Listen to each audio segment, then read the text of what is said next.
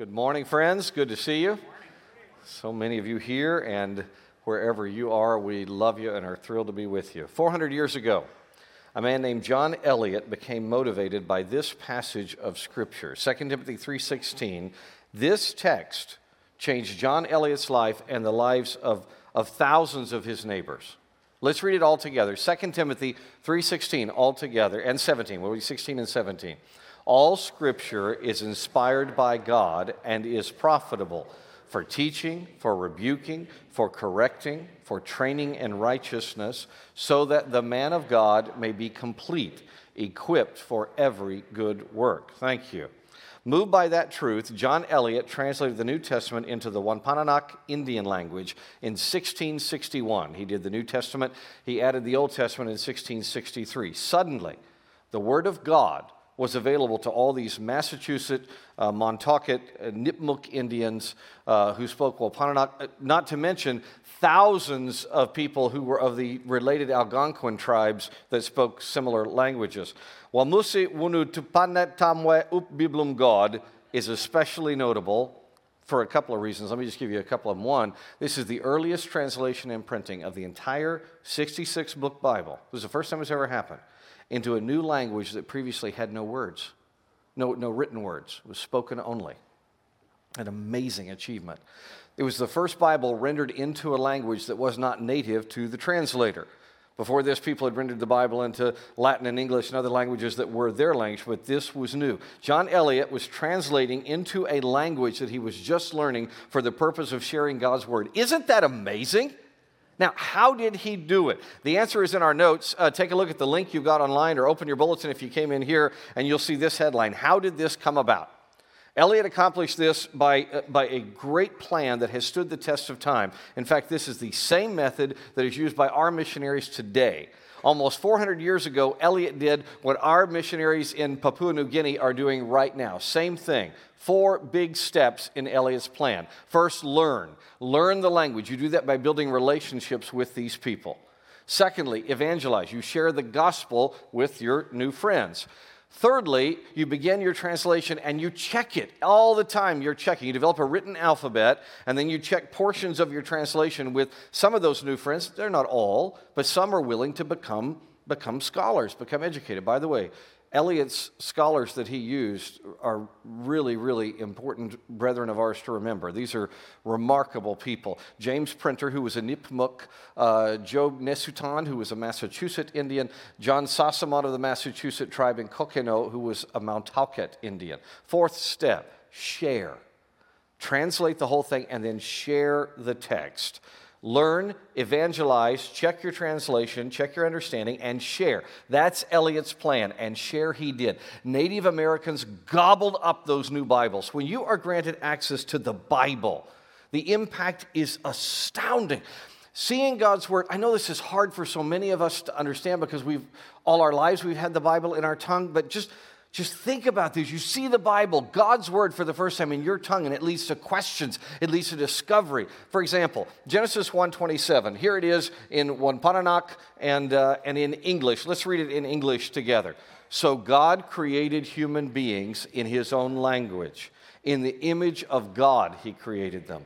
Male and female, He created them. All right, what does that tell us? Imagine that you are hearing that for the first time. You're reading that in your tongue for the first time. Observe. Look at that text. Somebody raise your hand. Tell me something you observe in that text. Raise your hand and tell me something you see. What is something you see in that text? Not you bring to the text, but something it's saying to you. Raise your hand. Yes, what do you got? God created people. We're not just substances that somehow chose, with no explanation how, to evolve from primordial slime. We are purposely made. That's life-changing. What else? What do you see? What's that? In God's image, we're not just animals. You filthy animals. We're not just animals. Sorry, Christmas. We're made in the image of God. What's something else? What do you got? Made with the intention to multiply. Male and female, He created them. You cheated because that's in the next chapter. But anyway, yeah, the multiply part is there as well. And the male and female sexual difference is good. This is a positive, vive la différence. This is a positive thing, right? I know, again, most of us have grown up with the Bible in our language, but try to imagine the impact of understanding that for the very first time. This is life-changing information. That's why those very first literate Indians, the ones that got their language written and learned to read, they could not wait to share this information with others. Literacy spread in the late 1600s among the New England Indian tribes like wildfire, that John Eliot and his partners could not make Bibles fast enough. By the way, and this word work they did was not just a one-way street. There were a number of Wampanoag words that came into English. There were things English people didn't know that the Wampanoag Indians taught them. I'm going to just give you three of them. Let's see if you can figure out what they were. They had a word called Panpukun. And here's a little hint for you. It means literally grows forth round. What do you think that came into English? Very good. Pumpkin. It came in as pumpkin. All right, here's another one. Wampanoag word makus. Probably wouldn't get it except I'll give you the meaning. The meaning means covers the whole foot. Very good. Oh, you're so smart. The moccasin. Nice. All right, here's one. This one's kind of gross but cool. Sukunk means literally an animal that ejects bodily fluid. Yeah, that's right. Dead skunk. All right. And all this back and forth about words led to tons of questions being sent to John Eliot. He received, I think I get a lot of correspondence, so nothing like this guy. He got so many questions every day. And let me just share a few of them. Here's a question he got a number of times when people would read that passage we read, Genesis 1:27. He got this question. Is this, Genesis 1:27, really saying each person is God's creation, even other Algonquins? Isn't that awesome? By the way, having grown up Native American, there is no racism like that among different American Indian tribes. I mean, other Algonquins, they can't be made in God's image. Does he love his created ones even after Genesis 3? That's a very good question. What happens in Genesis 3? Anybody know? Yeah, human sin, the fall. Humans usher sin into the world. And that's a very good question. Here's another question he got a number of times. Why do some whites treat Indians as lesser beings? Eliot answered all these queries. And every time he answered, with every reply, he invited people to church. John Eliot established 6 churches. One of them on Martha's Vineyard boasted the first ever Native American pastor, a hero of mine, John Hyatt Combs. As a Native American pastor, I get pretty excited about Reverend Hyatt Combs. John Eliot saw over 1,100 Native Americans come to faith in Jesus Christ. He was a big part of a college being added to Harvard just for the training of Native American pastors. He died 86 years young, and his last words were, "Welcome joy." How about that? Now, I know that brings up something you're saying in Wampanoag. You're saying, "Not one known by," which we all know means question. So in honor of John Eliot, I'll ask you, what's your question? And then wonderfully in English, you reply, and you say, what does this have to do with me? Very good question. You aren't translating the Bible into an unknown tongue, are you? I mean, at least most of you aren't. But you are always, every day, given the opportunity to share Scripture. As we say atop the right side of your notes, look there, every Christian is a translator of God's Word. You make God's Word real for your neighborhood, your workplace, your sports teams, your clubs, your church. You are the one who inspires people to seek God through His Scripture. So, open your Bible to 2 Corinthians chapter 5. About 3/4 of the way through your Bible, maybe a little further, you'll find 2 Corinthians just before Galatians. Go there to 2 Corinthians chapter 5, where the Apostle Paul addresses this directly. 2 Corinthians 5, let's read 20 and 21. Therefore, and he's been talking about because of Jesus, therefore, we are ambassadors for Christ, since God is making his appeal through us. We plead on Christ's behalf, be reconciled to God. He made the one, Jesus, who did not know sin, to be sin for us, so that in him we might become the righteousness of God. Like John Eliot, each of us is supposed to view ourselves. If you're a believer in Jesus, you're supposed to understand this. You are an ambassador for Messiah Jesus. And like Elliot, the message we live out is really simple. Here's the message we live out. Human beings can experience permanent reconciliation with God. How does that happen? Through a wonderful thing that theologians call substitutionary atonement. That's your fancy term for the day, kids. On the count of three, say substitutionary atonement. 1, 2, 3. Very good. Here's what that means. Jesus was sinless. As you know, we are sinful, right? But anyone who trusts Jesus has their sin taken and put on Jesus, who pays the price for that sin. And then when Jesus, who conquered death and sin and rose from the dead, when he rose from the dead, you know what happened in this great exchange? His righteousness was imputed to us. How about that? Substitution. Jesus took our sin. We get his righteousness so we can be reconciled with God. Jesus was the only one who could handle our sin because he is God the Son. He died with our sinfulness on him. He conquered death and sin, rising to resurrected life. If you believe that, then you can be reconciled to God through substitutionary atonement. That's our message. We are ambassadors of God's kingdom. We're supposed to share that news. No, you're not translating the Bible into an unknown tongue physically, but you really are, because your world changes every day and the tongue becomes unknown, and your job is to be an ambassador sharing reconciliation. My friend Mel Cure had a great note on this. Dr. Cure wrote this just before Christmas this year. He said, at Christmas, we don't just celebrate the 3 F's, family, food, and football. We celebrate the grand miracle that is behind every miracle. The God of all creation sent his Son into our world with one thought in mind, that he would return to the eternal realm and, through his death and resurrection, open a door for us to join him. This year, let's celebrate this grand miracle. Let's give the gift of it to everyone we can. Let's encourage all whom God brings our way to ask the big questions of life. Amen? But there's one problem. The message doesn't always translate easily. An ambassador needs to be a good translator. Someone who understands the people he's reaching, determined to get God's message into something that can be understood. For example, this sign is not a good translation. Beware of safety. That's really not a good message. A generation ago, there was a U.S. president. He made a harmless but silly goof in translation. He was trying to share the good news that Americans stood in support, in solidarity with these people in Berlin. So President Kennedy got on stage before thousands of West Germans and he said, "Ich bin ein Berliner." He was trying to say, I am a Berlin citizen. It's kind of like some European would come to Texas and say, "Howdy, y'all, I stand with Texas. We stand together," right? That's what he was trying to do. But in actuality, his speechwriters didn't know German well enough to realize that ein Berliner is a jelly donut, right? The Germans were very kind. They cheered because they knew what he meant, although the cartoonists and the artists had a great time. In light of all that, I know what you're thinking. I know in your Berlin voice you're saying, so how could we be better translators? Great question. Thank you for asking. Go back to Elliot's 4 steps. Look at his 4 steps. Learn. Learn the language through relationships. Evangelize. Share the gospel with your new friends. Check your translation. Keep checking your work with your new friends who are willing to become educated and share. Then translate and share the text in your life. This is why.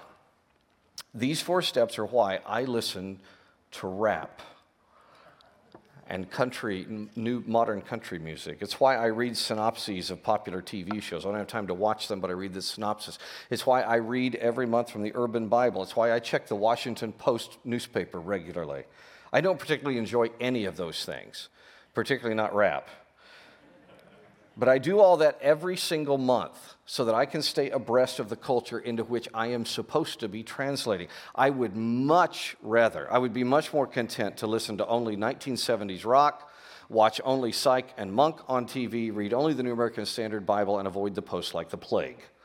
I would be content, but I would be a very poor translator. Look at Paul's reminder to the Thessalonian Christians. 1 Thessalonians chapter 1, verse 5. Our gospel did not come to you in word only, but also in power, in the Holy Spirit, and with full assurance. You know how we lived among you for your benefit. Look at that last prepositional phrase. For your benefit. Paul worked here, by the way, in the Agora, the forum at Thessalonica, and there he lived out the gospel, thinking of his neighbors, not himself, for their benefit. We've got to always keep learning the language, and that happens best through relationships. Elliot was right. You've got to build. I spend as much time as I can with my Indian neighbors. Many of my neighbors are Indians from India, not my kind of Indian. As my son says, dot, not feather. By talking with them, it's not racist. I'm Indian. It's okay. All right, yeah. By talking with them, I learn. That's why I spend as much time as I can talking with them. I want to learn their life. I want to learn their life language. Yes, I want them to learn as well, but my main goal is that I learn about them. And then, through those relationships, I get to share the gospel with my new friends, something I got to do just a couple of days ago. And once the gospel's shared, I find ways to check my translation. One of the best ways to do this is have people say back to you what they heard you say. For example, there's a singer, Melinda Kathleen Reese. She is a huge fan of Disney's movie Frozen. Anybody here like Frozen? Anybody like Frozen? Cool. Anyway, Melinda took the song Let It Go from Frozen, right? That song that parents have endured for a decade now. And what Melinda did was she ran that song through Google Translate into Mandarin, and then she took that and ran it from Google Translate from Mandarin back into English. And this was the result. Flurries of my ability in the air into the ground. My large circle, fractal freezing, explosive idea is crystallized ice. I never will go back. The past is the past. Give up on the rise for radiation. Oh, it's awesome. Give up. It runs perfect, woman. I'm here, the light of day.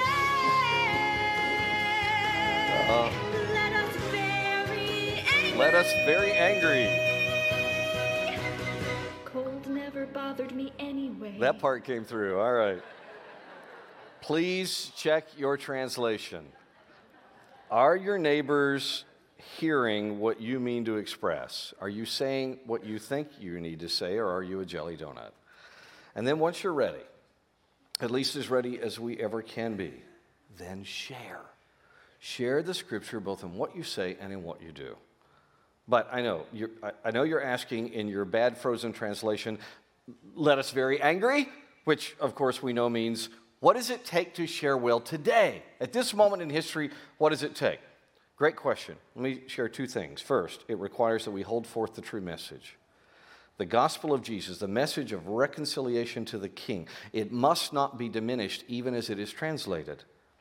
When I recently taught 1 Peter, we noted that this is the theme of that whole book. Read with me, 1 Peter chapter 5, verse 12. Everybody together. I have written to you briefly in order to encourage you and to testify that this is the true grace of God. Stand firm in it. Stand firm in God's grace, his salvation by faith in Jesus. That is the true message. Amen? Before his death, Dr. J.I. Packer addressed this brilliantly. He said this, our business is to present the Christian faith clothed in modern terms, not propagate modern thought clothed in Christian terms. Confusion here is fatal. One example of the confusion I see fairly often today involves something called critical theory. If you don't know what this is, you can research critical theory on your own. I think it has some good impulses that are ruined by sloppy thinking, but I might be wrong. I'd love to hear your thoughts after you've considered it. But whatever conclusion you reach about critical theory, know this, it is not the gospel of Jesus. It is not the message of reconciliation. There was recently a lady in Waco, Texas, T.G. Owens is her name. She wrote an excellent article on this. She said, I'd like to propose that the real project of the church is to tell a better story. Critical theory is attractive because it captures the imagination with a coherent story about the world that gives people a role to play and invites them to participate in something bigger than themselves. The church needs to tell a fuller, truer, more captivating story. We need to tell the story about the creative Trinitarian love that is at the heart of all reality. We need to tell the story of our captivity to sin and of God's relentless pursuit of our despairing souls. We need to tell how the incarnation, that means Jesus becoming human, points to a transcendent reality that is bigger than our broken man-made systems. It points to a God who desires to be known, a God who can be known. T.G. Owen says we need to tell a story in which meaning and purpose come not from the dismantling of any system of oppression, but from participating in God's redemption, his renewal of all things. That's, close quote, that's what it takes to share well in our day. And by the way, that's what it's always taken, the true message. Now, I recognize that is complicated by current opposition. You asked what's it like right now in the world today. Well, the world right now is entering another phase. There have been a few of these throughout history of being closed against the Scripture. Christians are increasingly commanded to be quiet, but do not be disheartened. Have courage. Look here, Psalm 119. Psalm 119 is this long treatise about how God's Word changes lives. It's an awesome, holy thing. The Scripture is meant to be shared. We're going to read a few verses from Psalm 119. Verse 45, the psalmist says, I will walk freely in an open place because I study your precepts. I will speak of your decrees before kings and not be ashamed. I delight in your commands, which I love. And we'll slide down to verse 136. My eyes pour out streams of tears because people do not follow your instruction. Do not be disheartened. That's the second requirement for sharing God's truth. Share the real story and don't be disheartened. Look, I will walk freely, says the psalmist, not because some government allows it. I'll speak freely, without shame, not because the world doesn't try to shame me. I share freely because I know how wonderful God's Word is. I study it. Look at that. We can be undaunted in our efforts to translate what we are taught by God's Word into terms that our neighbors can understand. In every environment, we can choose to share the life-changing, delightful gospel of Jesus. I want to show you something really awesome. Okay, look at the second strophe in verse 46, which says, and not be ashamed, all right? Here's that in Wampanoag. This is from the Wampanoag Bible. Momadikachator aukwa shaski sanki pinchi io im simochki chankags. Here's what that would be literally in English. Pull ahead with courage. Do not be disheartened. We shall not be lost now. Is that great?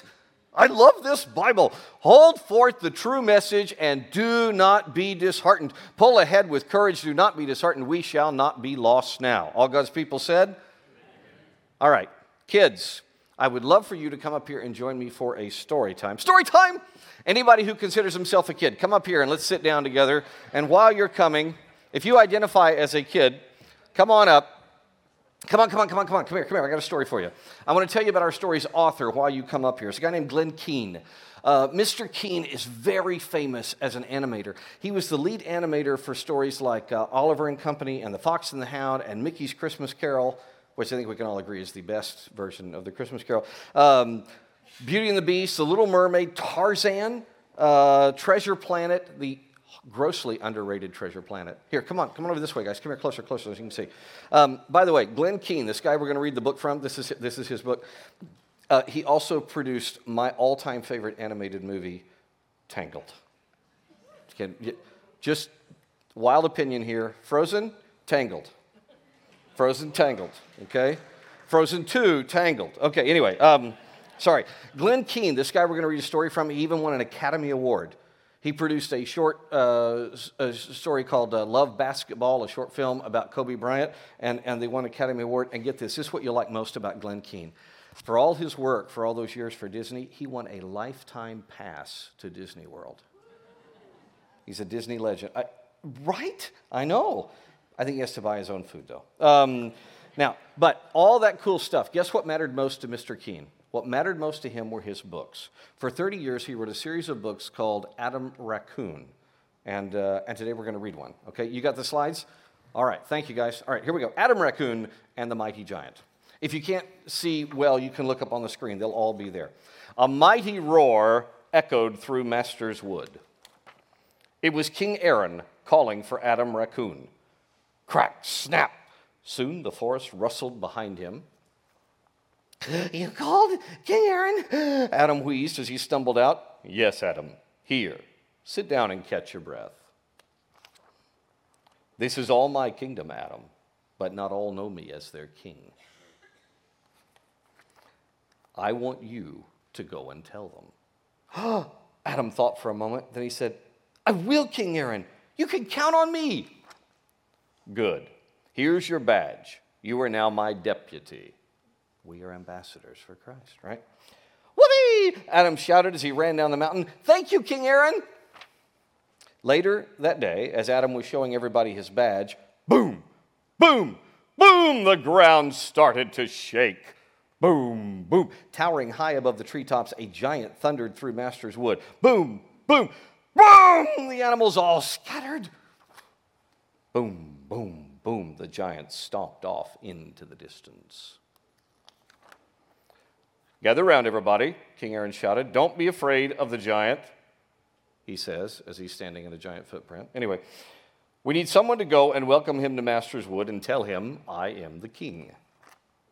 Uh-oh, that means me, Adam thought. Adam, will you go? King Aaron asked. I'd rather not. You see, I'm just a little guy, and he's so big. And everyone else said the same thing, except Freddie the Frog. How about you, Freddie? I'm not afraid of a giant. I'll go, he boasted. That's how Freddie talks. I don't know if you know that. All right. The crowd cheered, and the band played as Freddie marched off. Zip! But as soon as he was out of sight, he hid. I'm not looking for a giant, he said. Oh. Meanwhile, Adam sat staring at his badge, remembering King Aaron's words, not all know me as their king. The giant needs to know, Adam said, and off he ran to find him. Through the darkening forest, Adam searched, but he could not see the giant. Then, suddenly, swish! A giant hand grabbed him from behind. Welcome to Master's Wood, Mr. Giant, Adam stuttered. I came to tell you about our king. And the giant listened as Adam told him about the wise and loving King Aaron. Meanwhile, King Aaron had been looking for Adam when, boom, boom, boom, the ground started shaking again. Run, it's a giant! The animal screamed. No, wait, look, King Aaron shouted. Don't be frightened. He wants to meet King Aaron. Welcome to Master's Wood, King Aaron said as they shook hands. There was a great party that night to welcome the giant. Everyone was there, even Freddie the Frog. The end. Wasn't that a great story? I love that. All right, you kids stay right here. Moms and dads, stand up, please. Prayer team, come forward if you would. We're done. We're going to dismiss right now. If you would stand, moms and dads, kids, just stay right here. Stay right here. I'm going to pray a benediction, and then the kids can go back and find you and steal the leftover candy canes. And they're on the bar near the coffee. And then you can come join our prayer team if you would like to pray. All right? Now may you and I go in the grace of our Lord and Savior, Jesus Christ, and may we share the word. If a raccoon can do it, we can. And it makes all the difference. In Jesus' name, amen. Thank you, everybody. So good to see you.